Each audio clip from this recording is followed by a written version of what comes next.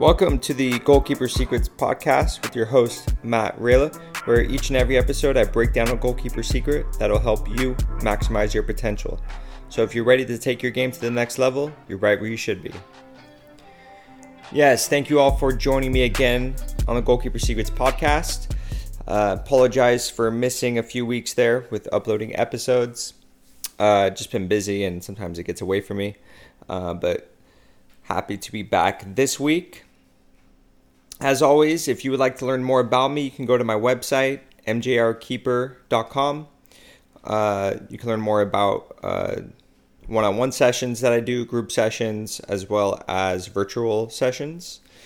And then if you would like a free copy of my ebook, you can go and email me at mjrkeeper@gmail.com, and I will send you the book. It's a short read. It's great for keepers of all ages and skill levels. It's great for parents.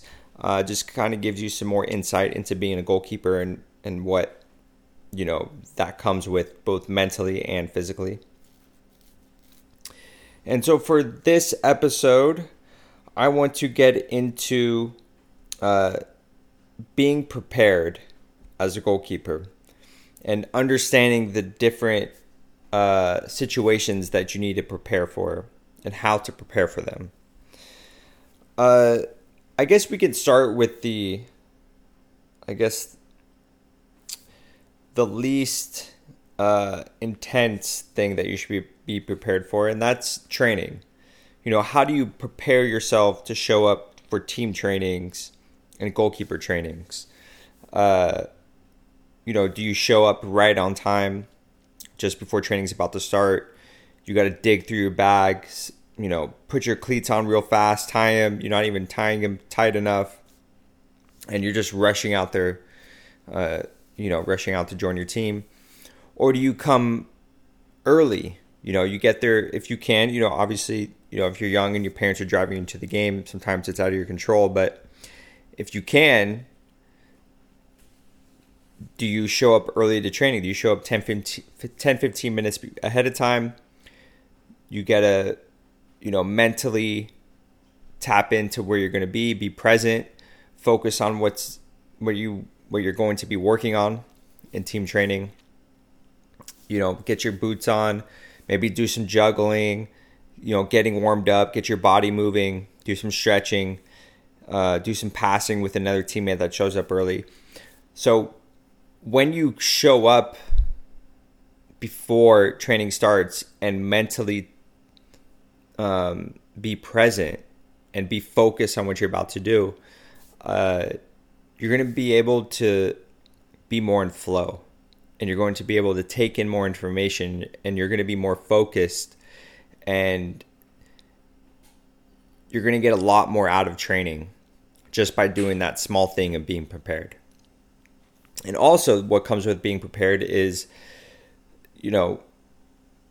eating right, sleeping right, getting enough sleep, making sure you're hydrated, drinking enough water before training so that you have energy, both physically and mentally. Can your brain be alert while you're at training and taking in everything that the coach is pointing out, everything that you're getting from your teammates? And that's going to let you have a more enjoyable experience. You're going to be able to have more fun when you show up to training prepared. And that's really important. The next thing to prepare for, let's say you're going to a tryout or you're going to a camp where, there'll be coaches watching you and judging you, and maybe you're competing to join a team, or you're competing against other players, other prospects. This takes a little bit more preparation and more effort on your part. So maybe even a few days before the tryout or before the camp, start mentally preparing. Start thinking about what you're going to be going through. Start writing down your goals and what you want to get from that experience. What result do you want from the tryout or from the camp? What do you want to happen? Do you want coaches to notice you and select you for a team? Do you want positive feedback? Do you want criticism? Do you want to get some information and learn how to get better as a player, as a goalkeeper? Do you want to learn from the other players? There's a lot of things you can think about in terms of what do you want to happen at this tryout. And tryouts and camps can be really nerve-wracking. You know, it's a lot of pressure, and you could feel that weight on you before, and you can feel nervous and anxious, and that's natural. That's totally fine. But if you start preparing days before, when you show up on that first day, you're going to be ready to go, and you're going to be more comfortable, you're going to be more focused in. And you can use other mental exercises. So you can use some mental visualization. Start thinking about your actual performance and focus on yourself making saves. And, calling out the right names of your players and communicating and positioning and shifting and diving and catching and doing everything perfectly. You can start visualizing that days ahead of the camp and days ahead of the tryout. Just visualize yourself on the pitch of where it's going to be. Visualize every single little detail that you can. And that's going to help you be more comfortable once you actually get there.